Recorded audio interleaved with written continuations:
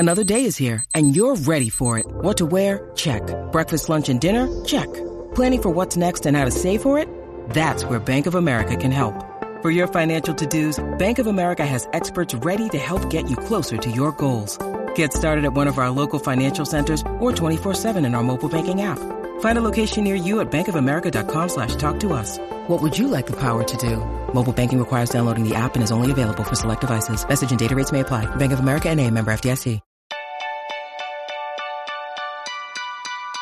Hi, I'm Dr. Caroline Leaf, and you're listening to my podcast, Cleaning Up Your Mental Mess, a podcast dedicated to helping you heal your mind, brain, and body so you can live your happiest and healthiest life.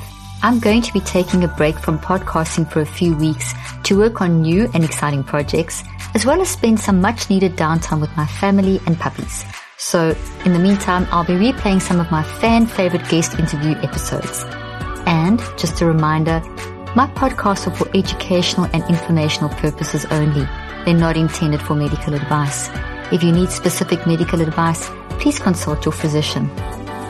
In this episode, I discuss a very popular topic in psychology and the mainstream, highly sensitive personalities. Joining me to discuss this hot topic is Dr. Elaine Aron, the psychologist who coined the term and pioneered the research on this topic.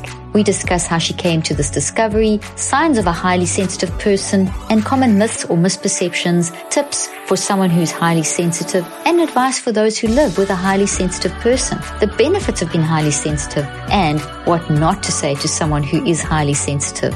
We also discuss her new book, The Highly Sensitive Parent, and Dr. Elaine shares some great tips and strategies for those who identify as highly sensitive parents, such as how to navigate intense social contact, how to cope with overstimulation, and how to manage quarantine. Dr. Elaine Aron is a clinical and research psychologist who has studied high sensitivity since 1990. She has published 5 books on the subject, including The Highly Sensitive Person, The Highly Sensitive Child, and Psychotherapy and the Highly Sensitive Person, as well as scientific articles in leading journals in her field. She and her husband, Arthur Aron, are also well known for their study of love and close relationships. If you enjoy my podcast, I really appreciate you leaving a 5-star review and subscribing to my podcast. And share episodes and this podcast with friends and family members, because let's be honest, we all know someone who needs a little help with their mental health. One last thing before we begin. If you would like to receive text messages from me with mental health tips, exclusive content, insider access to sales and events, and more, just text Dr. Leaf to 833-285-3747. The details will also be in the show notes. And now on to today's episode. Dr. Elaine Aron, I am so excited to have you in the studio with me today. Thank you for taking the time out of your very busy schedule to come and share your brilliant knowledge with us. I'm really, really honored. Well, you're very flattering, but I really like informing people who, especially people who are highly sensitive but don't know it. So like I saw this as a great opportunity. It's not the same speaking to an audience of all highly sensitive people as it is reaching out to new people. And that's really important to me. It is. That's wonderful. You're very famous for coining the term highly sensitive person more than 25 years ago. That's where I heard about you as well. What led to this discovery, and why is it so important that we should understand this concept? Right. Well, I was sent for some medically related psychotherapy because a doctor thought I had overreacted to a procedure. So after I saw this woman a few times, she said to me, well, I think you're just highly sensitive. She said, I am, my husband is. All the people I really enjoy knowing and talking to are I don't know, I'd call it highly sensitive. She didn't even remember using the term. So it was quite funny later when I tried to give her credit. She said, don't give me credit. I had never, she just didn't. But it's a term we use a lot. And I was fascinated by the fact that we do use the term. I'm also a psychologist. So you hear it, you heard it even then being used. So I went and researched the literature and found it was only used to describe good parents and for gifted people. And the gifted people feel that all gifted people are highly sensitive. I can't say the reverse because they define giftedness as 3% of the population.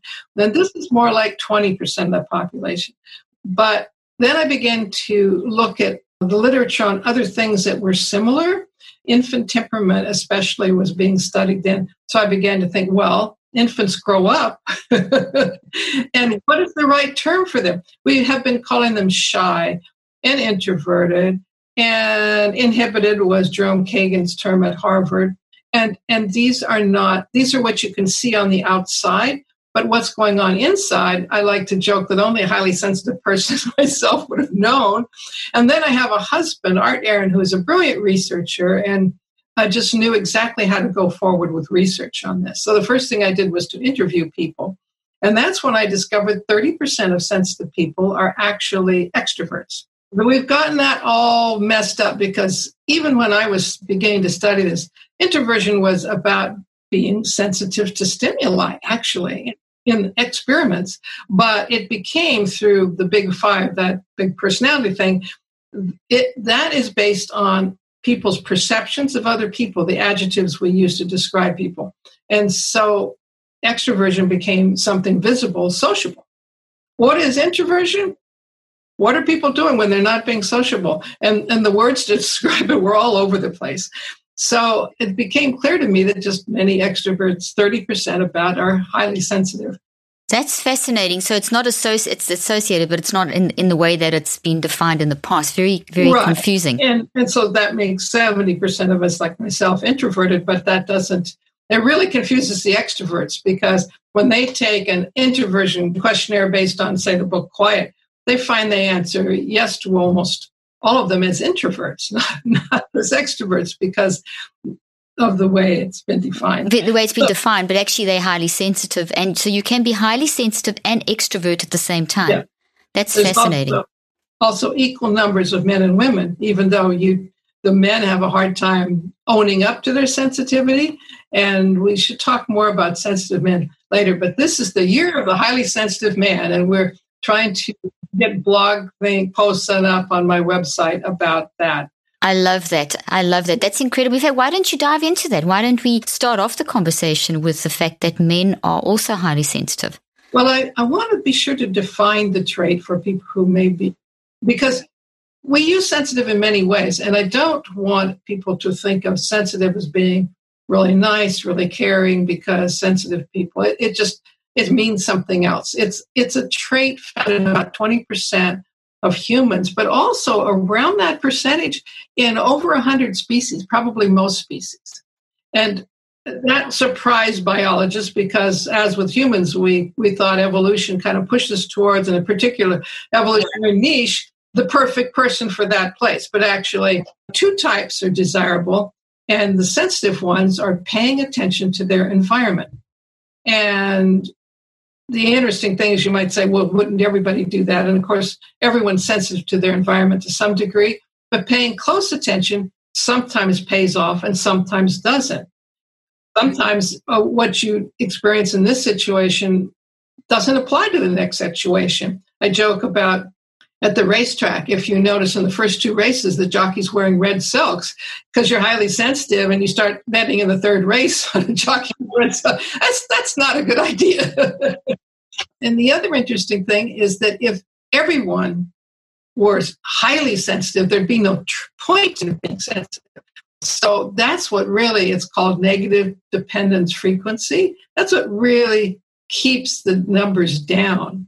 So, and I've, over the years, come to define it in terms of four characteristics. The first one, and most important, is depth of processing. And that's why it didn't get described correctly, because you can't see someone processing things deeply. You might notice they're slow to make decisions, for instance, or that they have deep thoughts, or they like deep conversations, but you can't otherwise really see it unless you know them well. So the second thing, I do DOES, does or does, because it's easy to remember. So the second letter, O, actually stands for what people notice the most, which is being easily overstimulated. And if you're going to process everything deeply, then you're going to wear out in the same situation where someone else isn't paying attention. Then the E stands for emotional responsiveness and empathy, which we know from brain studies and just from my interviews with people and the test, which we can talk about in a minute, is very important. Now, some people call it, emotional reactivity, but actually, we need emotions to motivate us to process anything. That's why we have tests for people who are trying to learn something, because they want to do well. So they're motivated to learn. That's why we learn a language better in a foreign country, because we're motivated right away to try to say something in that language. So, and then the last letter, S, is for sensitive to subtle stimuli and just noticing things others don't. But it all kind of wraps back into the depth of processing, which again, just to give you an example, my son and my nephew, on separate occasions, I happened to be present on the first day that they went to preschool.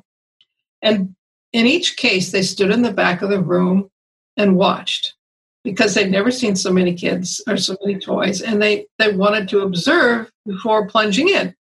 And the teachers came up to them in both cases and said, "What's the matter? Are you shy? Are you afraid?" And bingo, there goes the label and the drop in self-esteem, because you know there's something not so good about that, especially if you're a boy.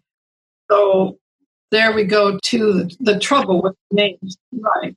And sensitivity, people have complained about, is not fitting well with men either, and they like to talk about, sometimes they say, finely tuned nervous system, which is maybe a little better. But I actually point out that sensitive has both positive and negative connotations. It's one of the few words in the English language that really sits on that line. So I've actually written a blog on sensitive phobic, because there's sensitive phobia, because we worry about that term, men especially, being seen that way. There are people who said they read my book sitting on a subway. It was in a paper book cover because they didn't want anyone to see that they were highly sensitive.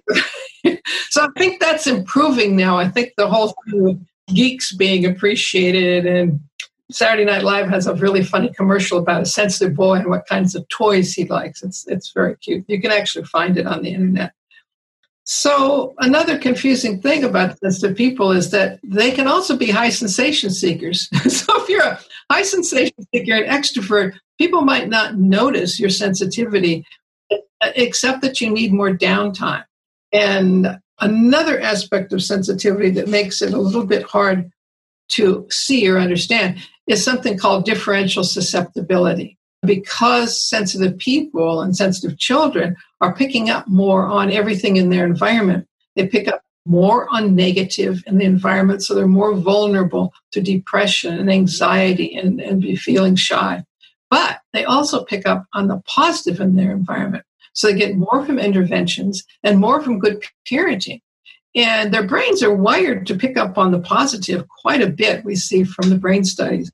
So the thing is when you meet someone and they talk about being anxious or depressed or bothered by all this noise, or oh, that really hurt my feelings, we think of that as a sensitive person.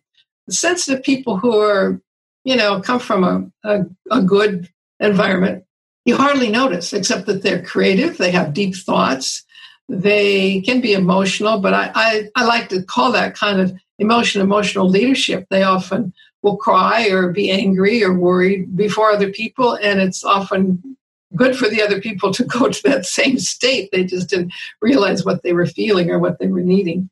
So they can lead in that kind of emotional, help people almost understand what's going on. Exactly, precisely. And I joke, probably the first ones to cry at a funeral, but that releases the tears in everyone else.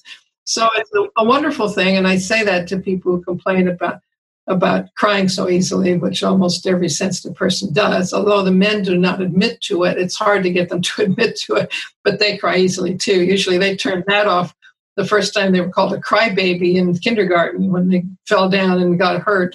The thing done to sensitive boys and to men is very hard on them.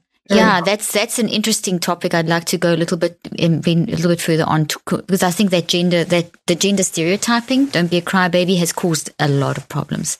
Extremely, and a lot of sensitive men. Well, we made a film called "Sensitive: The Untold Story," and we interviewed men, and the 4 men we interviewed all spoke about their anger, and they said, for one thing, being angry is the one emotion that's kind of accepted among boys and men, but also they were angry at being misunderstood, especially by their fathers or kind of foisted onto their mothers making them into confidants. So the raising of sensitive children is a huge topic, and the raising of sensitive boys especially. Ted Zeff wrote a book called Strong, Sensitive Boy. He wanted it to be about men, but the publisher said, oh, there aren't any sensitive men, or they wouldn't want to read such a book. But he went to 5 different cultures and interviewed people and found that sensitivity was most unacceptable in North America, a little better in Europe and Scandinavia, and quite a bit better in India and Thailand. It just depends on the culture, how much it's accepted.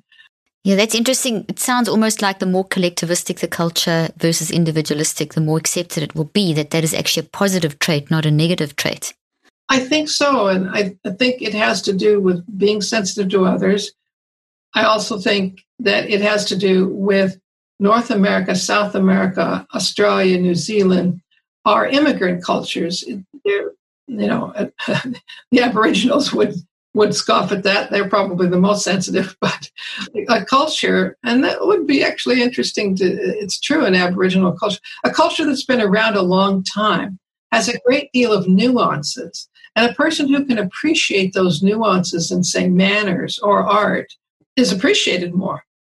And one of the people I interviewed for The Highly Sensitive Person was a man from Europe, and his parents loved his sensitivity, and he loved it too. And they were so happy to have a boy like that. He was a musician, but he was a psychologist, actually, and he studied aesthetics of art. I think I may have blown his cover, but anyway, he was a very sensitive man. And the only way that people knew about it who worked with him was that he liked to go out in the middle of the day and take a walk when things were kind of rough. And he went home on time. He didn't stay around because he needed his downtime.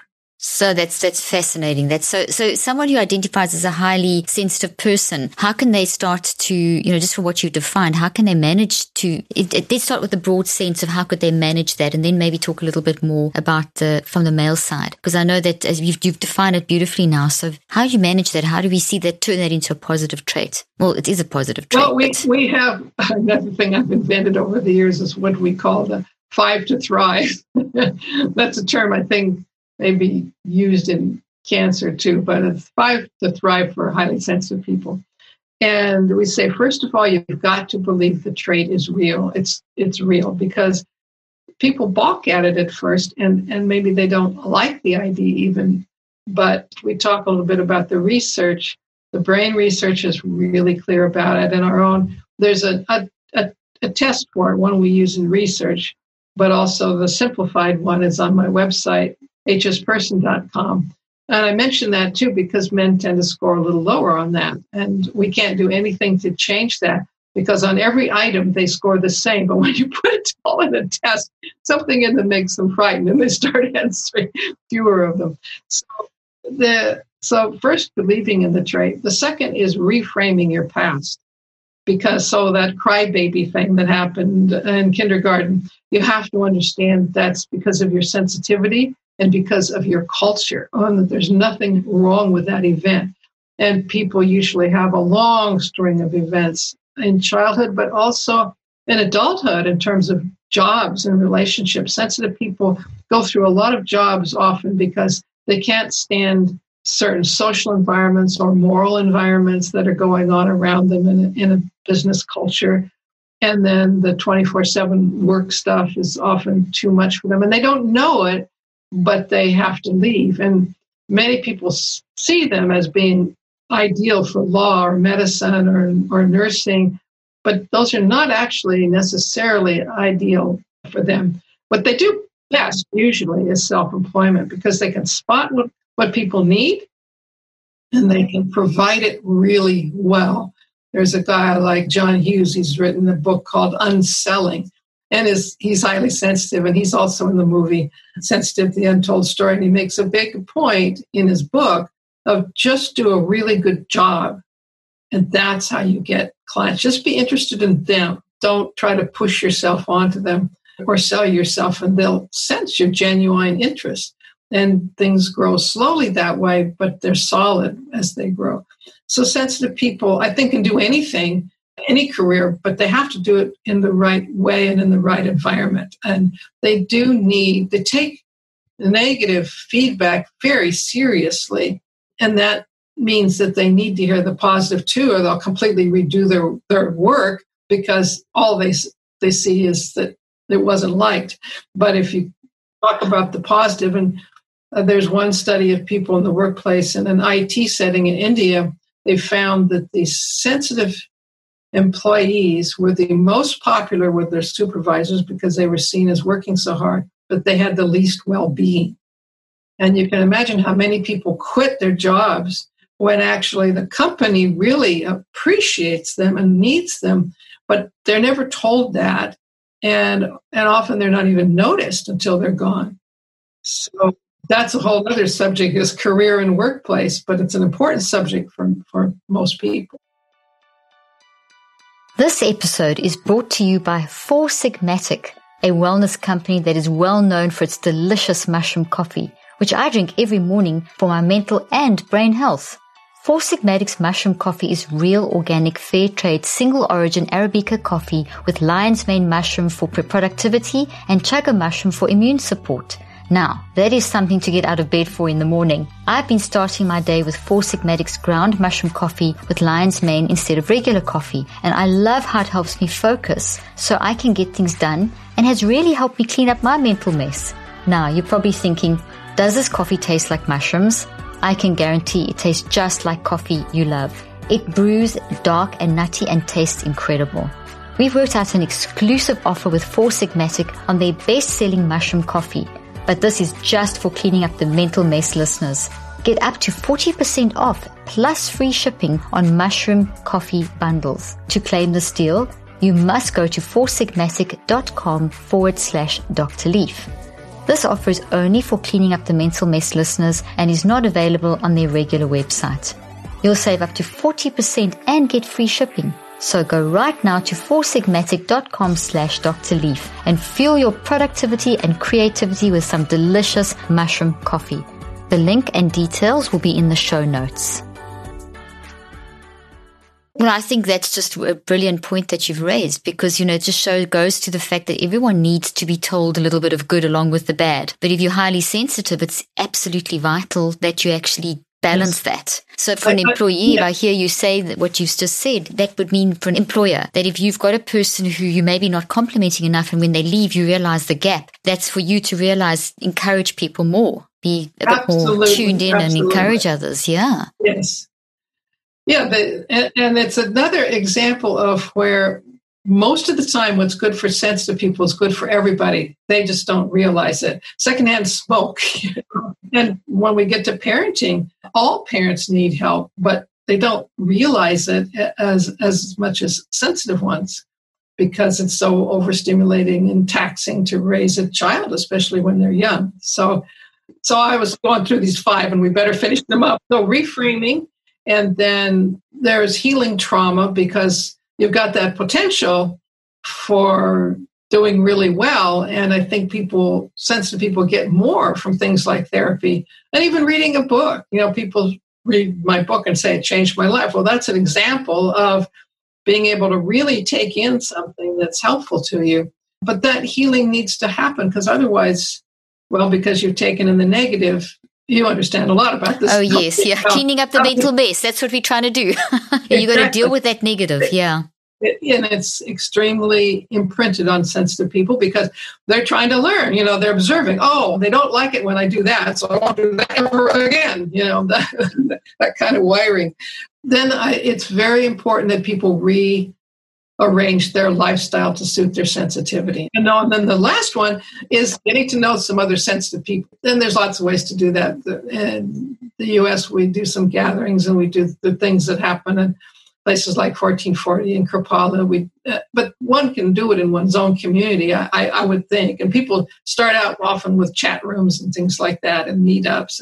You just want to meet some sensitive people, keeping in mind that they'll be very different. They're not all perfect, but they will have a certain feeling that you can feel that's different. When I'm in a room of all highly sensitive people, I joke, it feels almost like you're being in church, but it's because things so polite.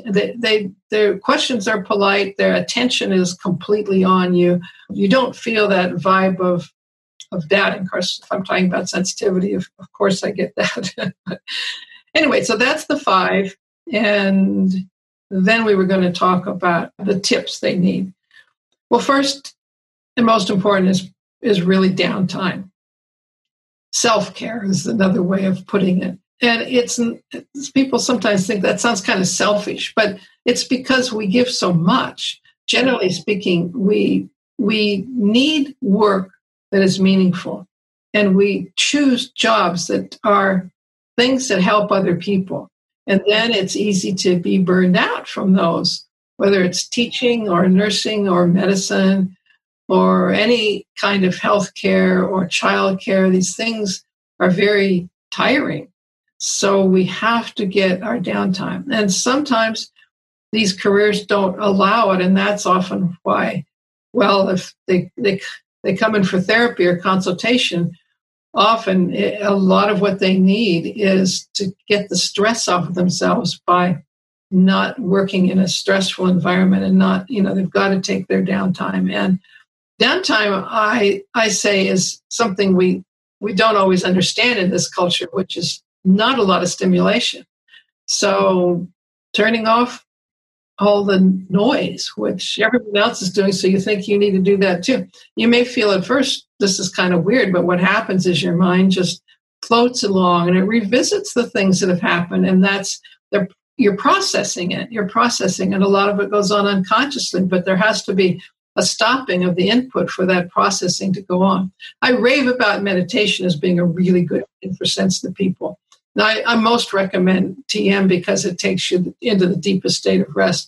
But whatever people like in terms of meditation, it gets you out of the stimulating environment. It gets your eyes closed. 80% of our stimulation comes in through our eyes. So, but you wanted to say I just wanted to emphasize the point that you've made, because a lot of my research, and I've just done a set of clinical trials over the last year, looking at the mind-brain interaction, but a lot of my research and work has been around the unconscious mind and the importance of an understanding mind. It's one of those areas that's kind of misunderstood with the emphasis on brain, so much neuroreductionism. So I try and show people how we've got to look at mind and the brain is the instrument, whereas we've got to really focus on mind and dig deeply. And when you talk about that downtime, how that's not actually just an option, it's an essential. And one of the things I teach people, and I've shown it in my clinical trials, that when you do what you said, just switch off to the external, switch on to the internal, be quiet, go inside yourself, let your mind wander. It completely reboots how the different frequencies and energies of the brain, energy in the alpha, beta, all that, how that works, and it changes your immune system. I mean, it changes everything. And we've saw this link. And so I've really emphasized in my work the importance of taking thinker moments as a mindset, that you wake up in the morning and you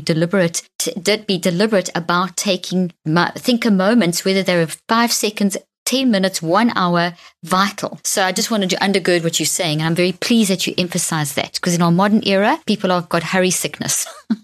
Oh, absolutely. And so we also need to get enough sleep. I recommend 8 hours in bed, whether you're asleep or not, with everything off. And I also recommend, if possible, at least an hour a day of downtime. And then, if possible, 1 day a week of doing nothing, but pleasurable things, but not adventures. I mean, it's a little tricky with the high sensation seekers because they want both. And vacations, don't fall for that stuff they sell you right at the beginning to go on one adventure trip after another. Sleep. When you're wound up, at first, it's hard to relax because you still got that cortisol flowing, but you have to persist with it. And after a day or two, you'll be sleeping a lot for a few days. And that's good. That's what a vacation's about. And I think there's something to be said for having that vacation cabin that you go to every time.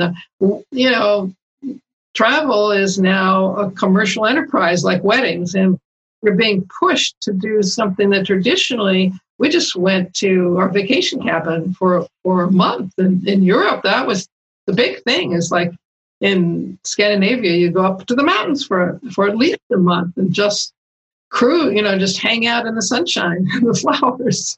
Just be quiet for a moment. It's interesting if you listen to people when people are talking, they're just saying, I just want a break. I just want to go and do nothing. And then the time comes for vacation and they book these trips that from morning till night, they're running like crazy. So we need to relook at what vacation actually means in terms of rest. I'm very glad you've raised it. I think that's such a vital component. And people around you, like, okay, in a relationship, you need to take downtime away from the person. And you need them to understand that you'll be a better companion after your downtime. And you'll probably teach them that, because irritability with another person is almost always for a sensitive person about needing downtime. And not entirely, because we're also just sensitive to more things than a person who's less sensitive. We can seem very fussy about, oh, that noise is bothering me, when, the other person may see nothing in the sensitive person that's a problem except this fussiness. So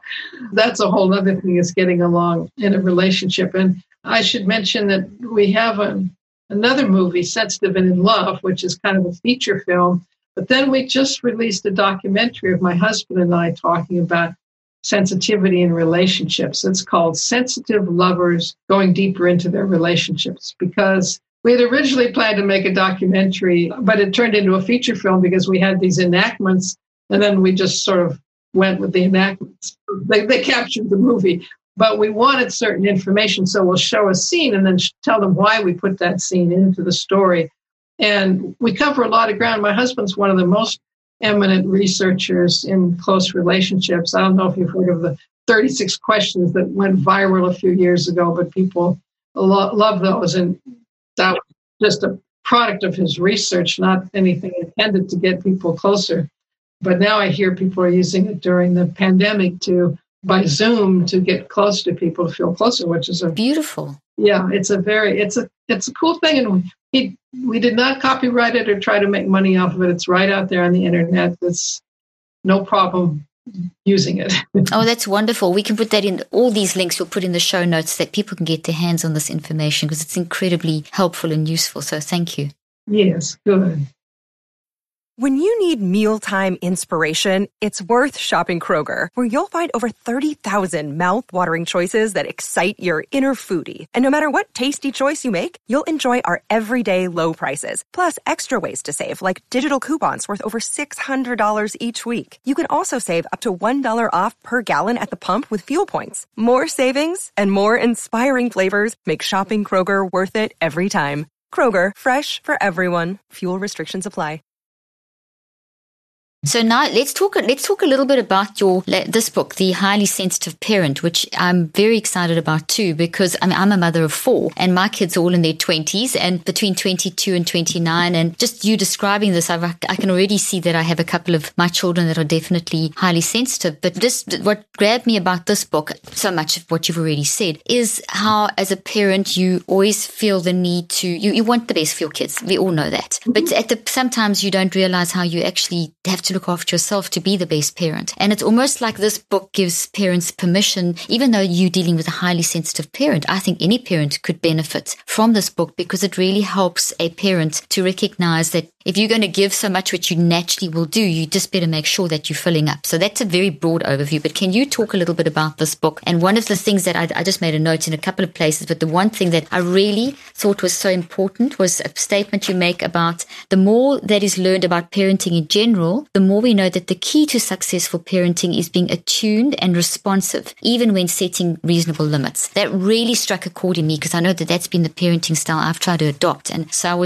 I love this book. So can you talk a little bit about this and just the content? Well, there's a lot to say about the research. The book kind of speaks for itself. I guess if there was one thing that I have to pound home in that book, is the importance of sensitive people getting help, sensitive parents having help. And if their partner understands that and pitches in, that's great. If not, I kind of joke that if you've got a college fund for your kid, take some money out of that now and use it for this, because you want your kid to be in the best possible shape when he goes to college.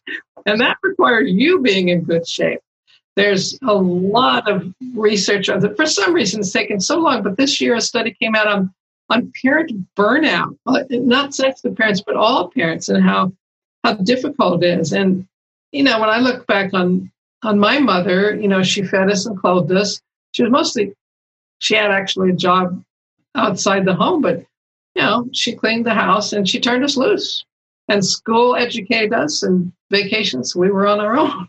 It wasn't always the best situation, but look at the change in which now parents feel obliged to have their kids involved in something all the time. I mean, summer camp, partly it's because the parents need something, but they're also, the activities after school and the amount of parental involvement. I mean, we had the PTA, you went to a PTA meeting now and then, but now there's so much that's expected of parents in terms of, helping their kids with their schoolwork. That was not a normal obligation when I was a child, which was a while back.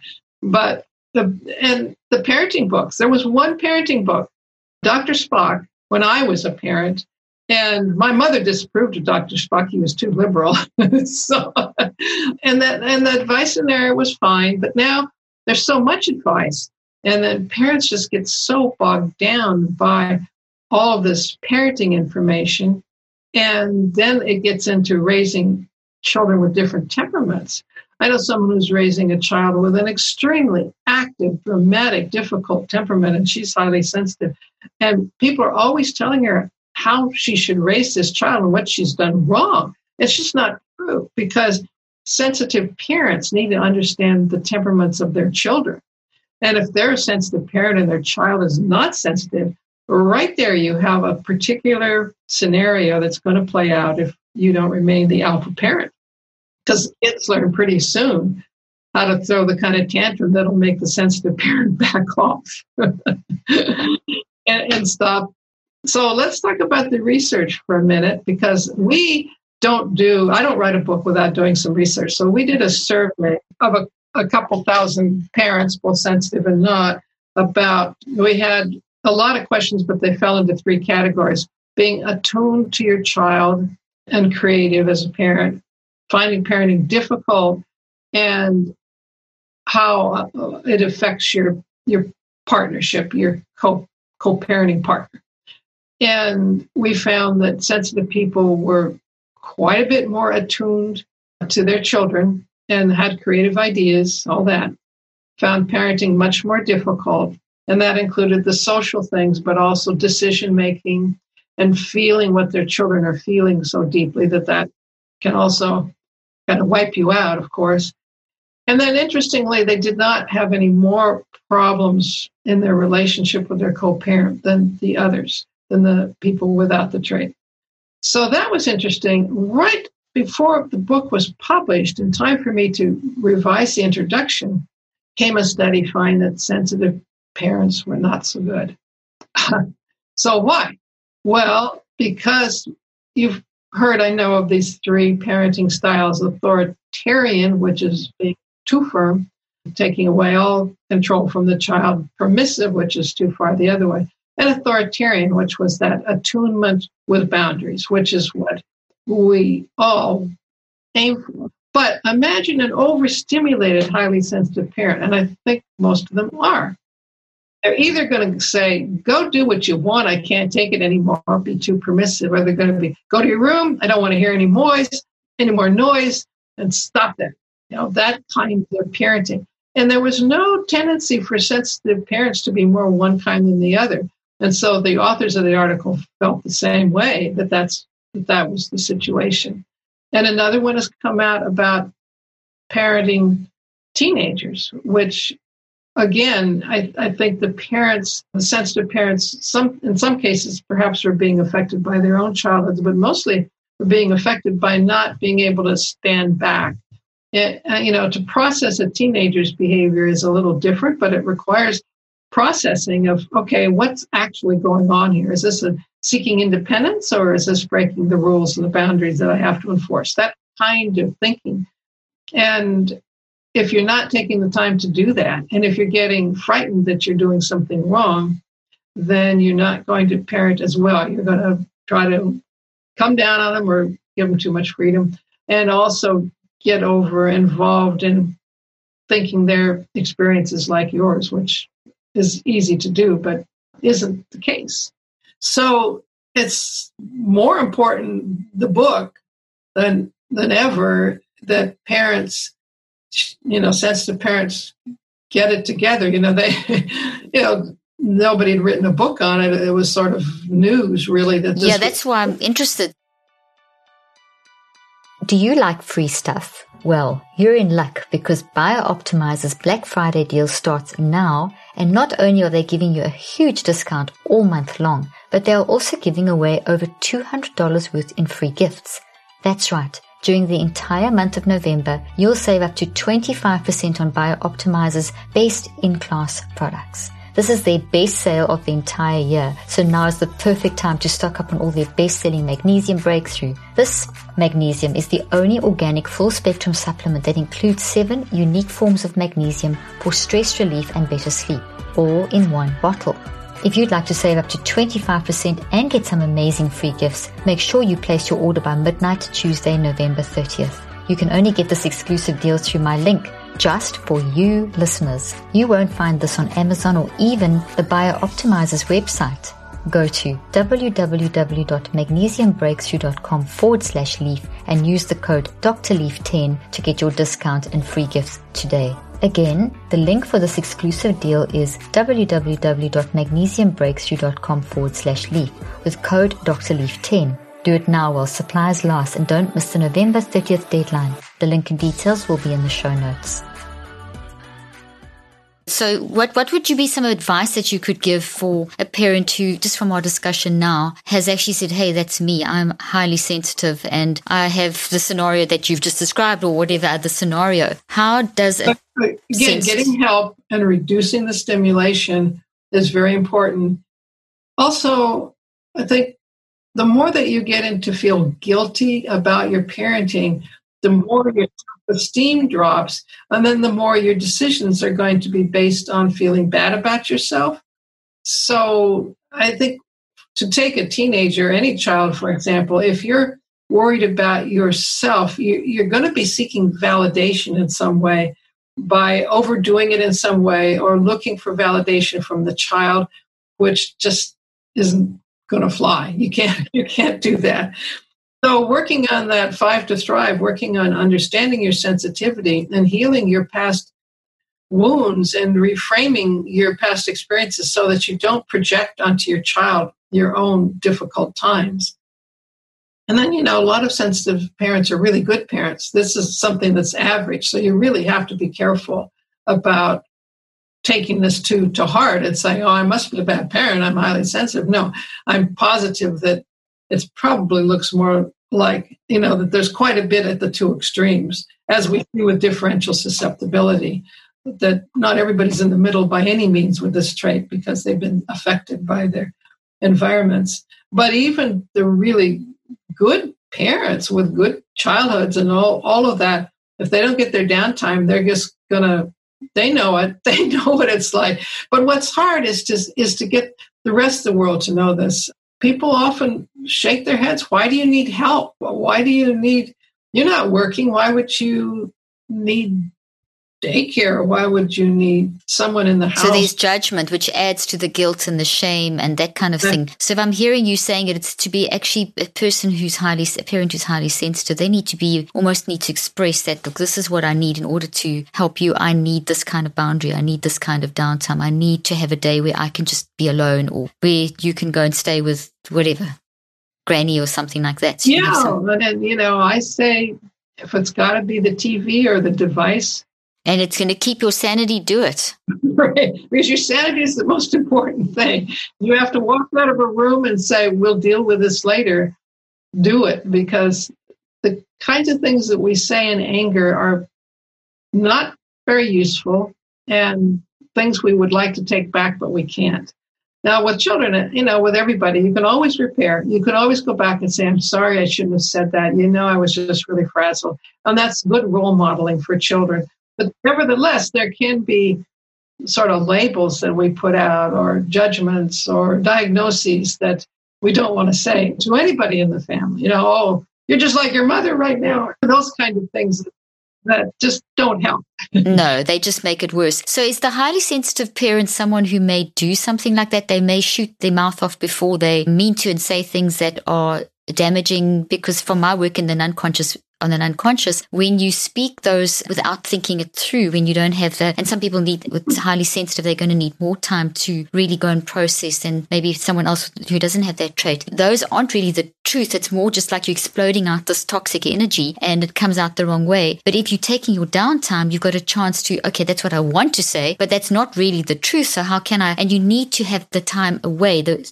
boundary, the go away for a few moments, or put them in front of the TV, or go for a walk or something in order to help yourself process. So it's almost like we have to give parents permission that it's scientifically good for you to actually take that time out for yourself. Because I think a parent is in just the whole general stereotype of a parent is that you've got to be on tap 24/7. You've got to do everything for everyone. You've always got to have it together. If you have a breakdown, well, what's wrong with you? You, the parent. I think that has put so much pressure on a parent that they can't always be the best parent.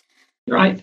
And I know, you recommend I've recommended books to parents, to highly sensitive parents, because they have useful knowledge in them, but they've come back to me feeling I'm such a bad parent because, these parenting books are sort of talking about ideal behavior. But I would say that sensitive people, because of their other traits, some might shut down, be really careful about anger, and rarely express anger, but possibly build up bitterness. Or, there's research that shows not just with sensitive parents, although this was more true for sensitive parents. I regret having a child. I wish I hadn't had one. And do you know that you're very interested in the unconscious? You probably know this, but you might not have researched it. I had to for this book. Having thoughts of hurting or killing your child are not unusual. It's whether we act on these thoughts. And sensitive people tend not to act impulsively. That's the one thing that they are not. As the opposite of sensitivity is not high sensation seeking, it is impulsivity. But nevertheless, when you've reached the end of your rope, you have gotten there. And like I said, some children will figure out how to get their parent at that point, their sensitive parent, especially at that point. So one really has to be careful about giving in at certain points where you'd like to just walk off to your room and let them do whatever they want. But you can't do that, and you usually can push through and do the right thing. I think sensitive parents need to think about that they may be paying a high price if they march off right now and give in, because that'll keep happening. That behavior will keep happening. And some kids are sensation seekers and love getting into a fight. And just, they defy you and look at you like, okay, what are you going to do about this? There are kids like that. They grow up fine, but they need a lot of special parenting. And so another thing I say is do get help with a parenting specialist who understands temperament, so that they don't just say, oh, just you have to parent this way, not that way. They, okay, with that kind of child, you need to do this. But with this kind of child, you wouldn't do that. You do something else. And that's very good advice. And parents need to feel released to do that. It's not like you're a bad parent because you're asking for help. You're a good parent if you're asking for help because you want to do better. You go to pediatricians and ask questions about how to take care of your child's health. Why not go to someone and talk about how to take care of your child's mental health? Because you're new at this. You're new at this. I know, and that just goes to what is currently happening in this day and age, and that's been happening for the last 30 to 60 years. And just watching in the trajectory of my career is that there's been so much emphasis on the physical that there's been an ignoring of the deepest unconscious mind, the spiritual part of us. And that is the bigger part of us. So we've got to pay attention to that. That's the whole mental health aspect is not being really, it's much better now, but it's, I noticed, I'm sure you've seen as well in your career, I noticed the changes as I was practicing. I practiced for 25 years and did research, but I don't practice anymore. But I noticed the change. I noticed the change from let's actually get down and let's talk about these things. Let's find a way. Let's go to a therapist. Let's get a counselor. Let's get family therapy. I used to do a lot of family therapy to the point where it was, oh, if they're a difficult child, they get a label, they get a drug, and it's just shove it down, or you're a bad parent and there's something wrong with you. And so it's all just been reduced to such a biomedical model. What I believe you are introducing or trying to encourage, and what I believe that I'm trying to do, is help people to accept the mind side of things, that, there's you can do work here. You can actually work your way through these things, and it's okay. Mm-hmm. Oh, that's a beautiful summary of what everybody needs, but sensitive people just really have to do to re-understand. Because even in the best environments, most sensitive children, their parents were trying to train that out of them because they thought there was one kind of personality that does best in the world and it's not sensitive.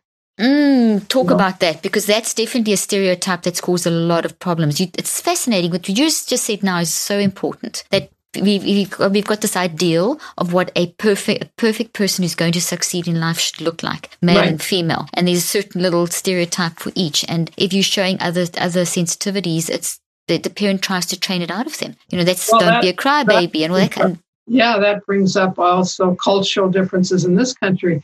African-American women in particular tell me that they are never supposed to be particularly sensitive. They're supposed to be strong and tough and be able to do everything for themselves.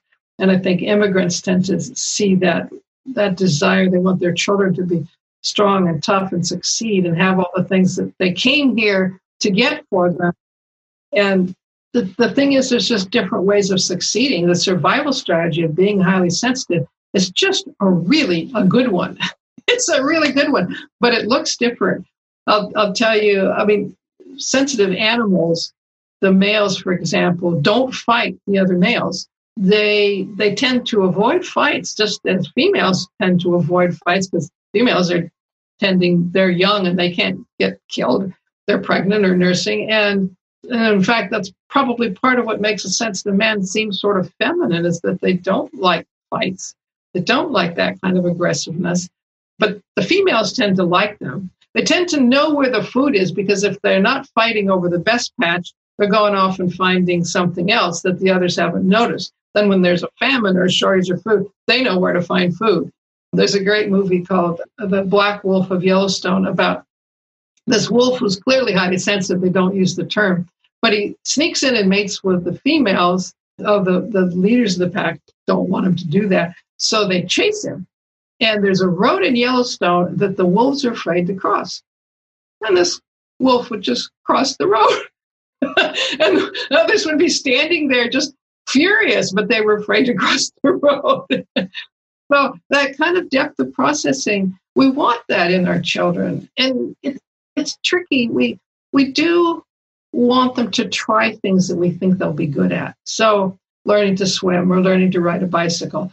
I didn't learn those until I was 13 because, it was hard for me. And so my parents have said, so what? But I wanted to be able to do those things. So encouraging kids and giving them more time, and maybe the lessons shouldn't be in a group so that they don't feel ashamed if they're slow to pick up on something. Some kids just go right into physical things, but there's social things that make them nervous, or speaking up in class makes them nervous. And they need to be brought along slowly, but with the confidence that they can do it, and avoiding things that you're pretty sure they can't do, because you want them to keep having successful experiences and experiences of acclimatizing and how to do that. Oh, there's a friend over there, or this is like something else you've done, or let's do a little of it today and see how it goes next week. And that's so important, to not just abandon them to their feeling inadequate with no explanation or with the wrong explanation. I don't tell parents to tell their children they're highly sensitive right away. I start with how it comes up. My son came home from school one day and he said he was in an integrated school in Atlanta at the time. And he came home and he said, "Why are Black people so angry?" And I told him all about slavery. He came home the next day and he said, "Well, why won't they play with me?" And I told him about how they've experienced discrimination and mistreatment by white people. And so they're wary and they form their own groups. And so, and then finally he said, "Well, why don't the other kids care about this?" I said, "Because you're different. You think about these things." And then you might mention somebody else that you both know who's like that too. and then they have a kind of a role model in their lives. And if it's more difficult and painful, why does this hurt me more than it hurts other people? You say, well, some people are just like that. And then the term sensitivity kind of grows. They may hear it sometime, may hear you mention it to another adult. And of course, you also have to fend off the adults who want to change your child. And a lot of children experience that from teachers and relatives, that there's something wrong with them. It's a very difficult thing not to understand temperament. Doctors don't get trained in it. Teachers don't get trained in it. Even psychologists don't get trained in temperament. And so, that's crazy. It's crazy. It's crazy. I've trained so many physicians in my lifetime, and psychologists and psychiatrists, and in around the mind concepts. And one of the mind things, when you're talking about seeing the child as an individual with their individual context and tuning into them and listening to their story and helping them to process, that is something that is so important. And you as a psychologist and just everything we're talking about now, what really worries me is all the whole movement, from the IQ movement to the personality movement to the whole trying to put people in a box. So in 30 years ago, I started working on, I'm not going to do that with my patients. I'm going to look at them as an individual and start trying to help them understand how they think and feel and choose, and focus on the individual case study as opposed to you've got to be this or that or that, and to recognize within that highly sensitive maybe one of the traits that you have. And I developed a profile. Long story short, there's no right or wrong. You're not an it, you type you. And it aligns with what you're saying, because it allows you to be you. Because that's what I'm hearing you say, is you focus, yes, your work focuses on the highly sensitive person, and you're an absolute expert, and you delineate the need for us to understand this in 20% of the population, and I'm so grateful. But you also have an overarching message, which is respecting the individual person's different way of thinking, and yourself as a parent, or as a male or female, whatever you are, whatever you're doing, is to recognize that beauty of your uniqueness, and to embrace that, and to think deeply about that, and to learn from each other. So true. And I'll just say, maybe we should end here, but it's really important the therapist you choose. Ooh, is that important? They don't understand temperament. They're all nice, but many of them have a program, including get you out of there fast with cognitive behavioral therapy, cure your symptom, and then it's your fault if you can't do it right. And I'm what is called a depth psychologist, because like you, I want to hear their dreams. I want to hear their childhood. I want to hear all of that. And in each case is an individual person. And interestingly, the research on that kind of therapy is that in the long run, it works better. But in the short run, people tend to get worse before they get better. Well, that's the treatment effect, yeah. And you have to. It's like I work with a lot of neurosurgeons and neurologists and surgeons in my work, and they always say, I've got to cut you up to make you better. And that's the analogy I always used to give people all the time. You've got to go through you've got to embrace, process, reconceptualize, and it gets worse before it gets better. So I'm so glad you raised that. I'm so glad you raised about the importance of a therapist too, because you've got to be so careful that you find someone who's going to understand what you need. And if you're with a therapist if you feel like you're not being helped, move on. You don't have to stay with one person. Right. And you will bond with someone who's nice to you. You've got to realize that you may have to break that bond. And personally, I think it's okay to look for someone else while you're in therapy. That's a big no, but just don't tell the person, because you've got to find someone else to compare it to. I saw 8 people before I chose my Jungian analyst. And I saw him for 20 years, and he was really, really good. But the others were not that good. So shop around until you feel that vibe. You can take a dream or a problem that's complex and hear whether they're really getting you or not, or whether they jump to an answer before they really get you. And you just have to do it. I've got on my website a list of therapists who've gone through enough training to understand sensitivity, but I always say, I don't know that they're good therapists. I just know they understand sensitivity. And if you go to a therapist and you tell them about your sensitivity, they should be interested. If they don't know about it, they should want to read the research and all that. Otherwise, you're the consumer. You go, because a lot of times they'll say they kind of get it, but they're really waiting to interpret your sensitivity as something else. And that's such a good point, because they could completely take you down the wrong road and make you feel worse. Mm-hmm. Yep.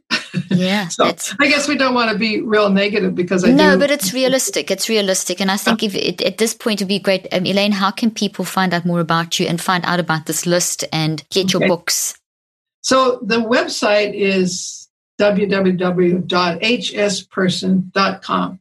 And on there's a lot of material. I've had that for 20 years. There's a lot of blogs, a lot of frequently asked questions. There's a list of therapists that have gone through this training, and it keeps growing. And there is actually people that can be interviewed that are specialists in different areas, so that I don't do all of the interviews and speaking. And there's events on there, chances, not right now, but generally there's something about once a month somewhere in the country or more with something for sensitive people, just exclusively for them. There's the movies. You can, see the connection to get to those movies, but they're on Amazon, Netflix, some of them are. So there's a lot of resources there. Now I have a YouTube channel. These are all kind of new things, but I have people kind of pushing me to do these things because they feel they too want the information out. It's very satisfying to work with sensitive people and see them changed by this knowledge. Is very satisfying. Oh, it's wonderful. Well, thank you so much for your work and your input and your time today and your pearls of wisdom. It's been absolutely fascinating. Well, we really think the same way. So we do. I loved it. I could talk to you for hours. It was fascinating. And it's just such an important topic that's being touched on in such a beautiful way. So thank you for what you're doing. Thanks very much. It's a pleasure. Thank you so much. I hope you found today's podcast interesting and helpful. If you want more tips and help with managing anxiety, depression, and mental health, be sure to visit my website at drleaf.com and to sign up for my weekly newsletter, where I also include a schedule of my speaking events and so much more. And follow me on social media. I'm on Twitter, Facebook, and Instagram. Just look for Dr. Caroline Leaf. Also, I love seeing all your posts on social media about this podcast. I love seeing what resonates with you and what you've learned. So be sure to continue posting and tagging me and letting me know what you think and how these tips worked out for you. And don't forget, leave a review and keep spreading the word about this podcast. Thank you for joining me today. I really hope you learned something new and helpful. Till then, I'm Dr. Caroline Leaf.